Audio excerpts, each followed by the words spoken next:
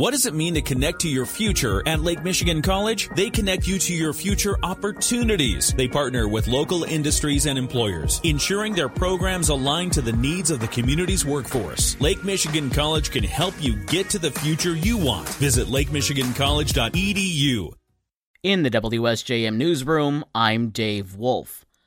Roughly 8% of UAW members remain on strike at 3 auto plants in Michigan, Ohio, and Missouri after the contracts expired last Thursday night, and more walkouts could come if no agreement is reached. Talks continued throughout the weekend and resumed Monday. UAW President Shawn Fain appeared on CBS News' Face the Nation and said the pay of company CEOs is unfair.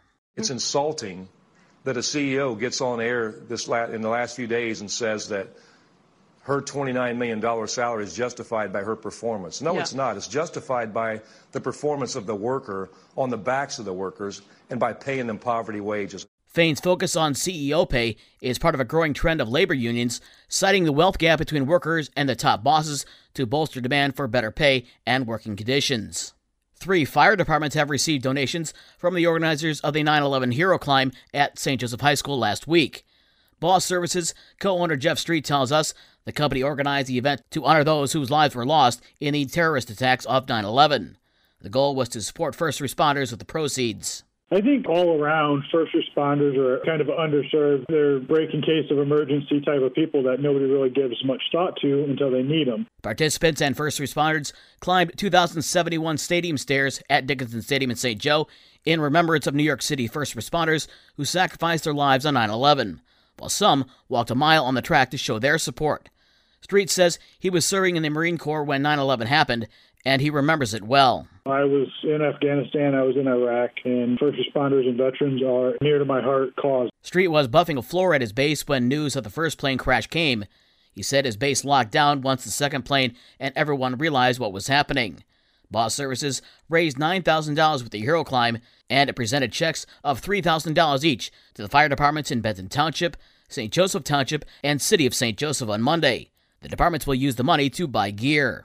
A 5-story mixed-use commercial and residential development being planned in downtown South Haven has taken another step forward.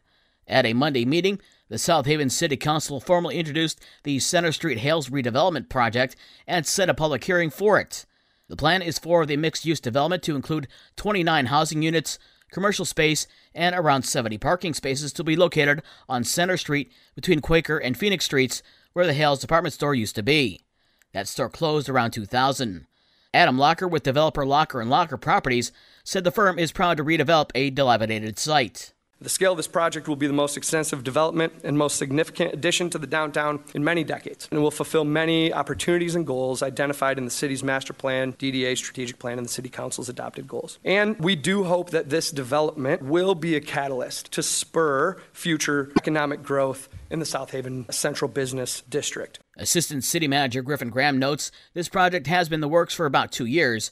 Mayor Scott Smith was pleased with what he heard. Well, it's an exciting project. I'm excited we're finally here. I've been here almost 30 years, and that area's been blighted ever since I've been here. So it addresses a lot of goals, and I look forward to more information and more comments from everybody else. Graham noted the project will include more parking spaces than it would need, meaning it wouldn't contribute to a perceived lack of parking downtown. The developer would demolish one building on the property while fixing up another. The council scheduled a public hearing on the developer's planned unit development request for October 16th. The board of directors for the Van Buren Conservation District has appointed a new director for the organization. Emily Hickmott will take the position effective October 1st. She's currently the deputy administrator of the district. Hickmott started with the group in 2018 as the recycling coordinator.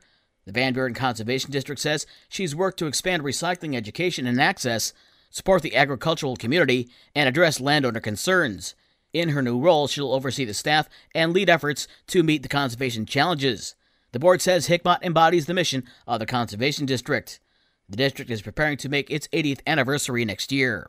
And the Benton Harbor Arts Association will host the Fall Art Hop this Friday in Benton Harbor's Arts District.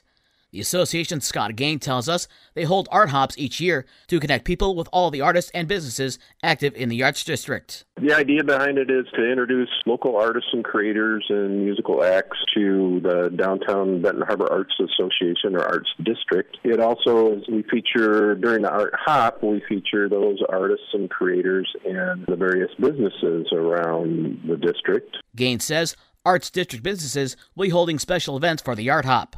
For the Bell Dance and Music Center, they have live music and students. Water Street Glassworks is doing a glass pumpkin patch glass boat blowing event. The Livery has an artist, and the beer garden's open. Gain notes there will also be live rooftop music. The Art Hop kicks off with a history tour of downtown Benton Harbor, offered by the Morton House. Then the Arts District events will run from 6 to 9 p.m.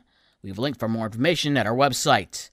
In the WSJM newsroom, I'm Dave Wolf.